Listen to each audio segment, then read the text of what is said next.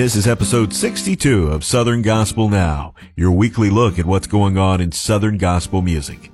Southern Gospel Now is made possible by SouthernGospelPrizes.com, where you can register to win Southern Gospel Prize Packs. I'm Greg Goodman.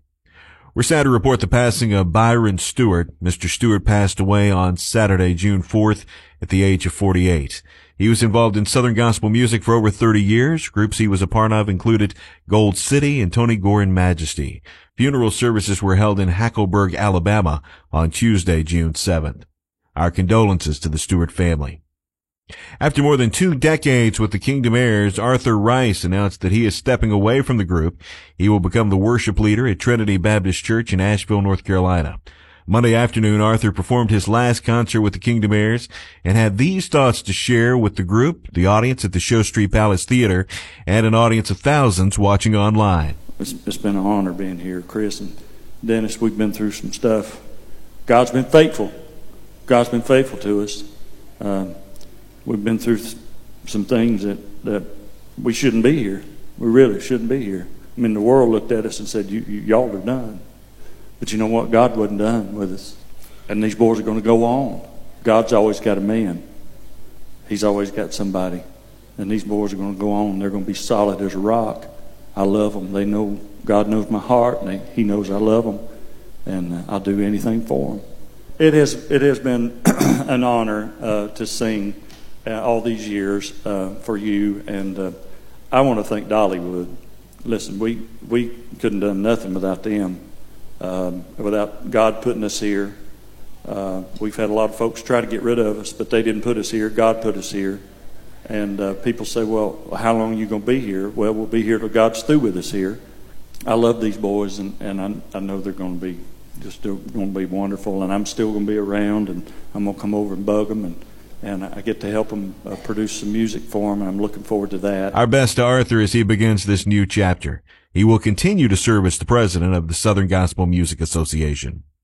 Karen Peck and New River is getting ready for their homecoming beginning this Thursday. Matthew Gooch tells us more. We have it literally at our house. We have a huge stage that we built, and we have a massive tent for people, and it's just so much fun because we get to see people that we don't see throughout the year, and they come to our homecoming from all over the country. And we just have a blast. We have tons of great music, and the concession stands are awesome. And then we like to have like an after party underneath the tent after the concert's over, and we have special little snacks that we hand pick. We have a couple friends that cook amazing food, and so we have special meals planned for after the concert. And so we just eat, and we get to hang out with our friends, and people will come in, and all the artists come under the tent, and we just have a great time. And so it's a very busy week, but it's also one of our favorite weeks out of the year. Joseph Habedank recently marked 9 years of sobriety. He tells us about the journey. Well, I really can't believe it's been 9 years since Jesus miraculously set me free from addiction to prescription pain medicine. For those of you that don't know my story, I was hooked on pain pills for many years, and Jesus miraculously set me free in 2013. And on May the 25th of this year, I celebrated 9 years. And I just want to say thank you to the countless people in my life that have been such an amazing support system. And it all starts with my wife, Lindsay, who has absolutely saved my life. And I want to thank Russ Taff, who was so influential in my recovery, and so many different people that I love and respect, and I couldn't have done it without them. And I want to say thank you to radio for allowing me to be vulnerable and honest about my journey through my songs, and for not being afraid to play those songs like The Beauty of the Blood and I Know God Is Big Enough, and so many different songs that I've written that have my story intertwined in them. The Nealons recently put on social media that they were looking for a new drummer. Jason Clark says response has been surprising to the group. The response has been overwhelming. We've had over 100 resumes and demos sent into our office, and we're just beginning to weed through that and see who we get the call to come and set up an audition.